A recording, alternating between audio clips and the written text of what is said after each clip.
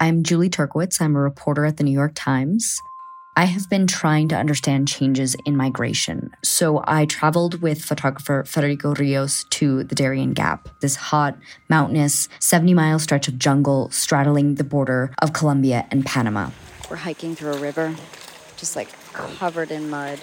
Many used to think that this route was impassable, but thousands have been risking their lives to pass through the Darien, almost all in the hopes of making it to the United States.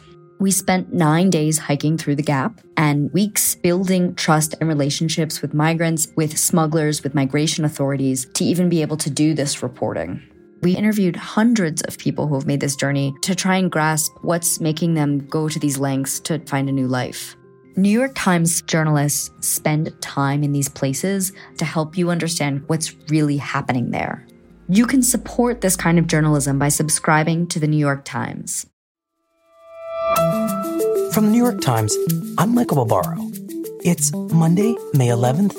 Here's what you need to know today. The president and I not only will be tested every day, but I think everyone that comes into contact with the president will be tested every day. And so the Trump administration is trying to contain an outbreak of the coronavirus inside the White House after an aide to Vice President Mike Pence and a valet to President Trump tested positive. That has prompted at least 3 top officials leading the government's response to the pandemic, including Dr. Anthony Fauci, to begin 2 weeks of self-quarantine. Do you wear a mask? Are you going to continue to show up for work at the White House? You know, I've got a mask right here.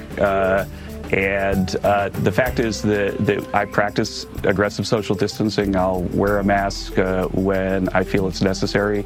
In an interview with CBS's Face the Nation on Sunday, Kevin Hassett, a top economic advisor to the president, acknowledged that a sense of fear has crept into the White House. It is scary to go to work. I think that I'd be a lot safer if I was sitting at home than I would be going to the West Wing. But, you know, it's a time when people have to step up and serve their country.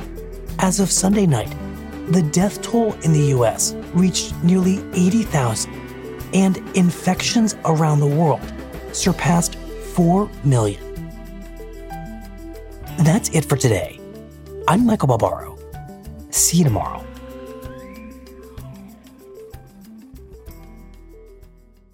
This podcast is supported by the Freedom From Religion Foundation. I'm Ron Reagan, an unabashed atheist, and I'm alarmed by the intrusions of religion into our secular government. That's why I'm asking you to join the Freedom From Religion Foundation, the nation's largest and most effective organization of atheists and agnostics, working to keep state and church separate. Phone 1-800-335-4021, 1-800-335-4021, or visit the Freedom From Religion Foundation at ffrf.org. Ron Reagan, lifelong atheist, not afraid of burning in hell.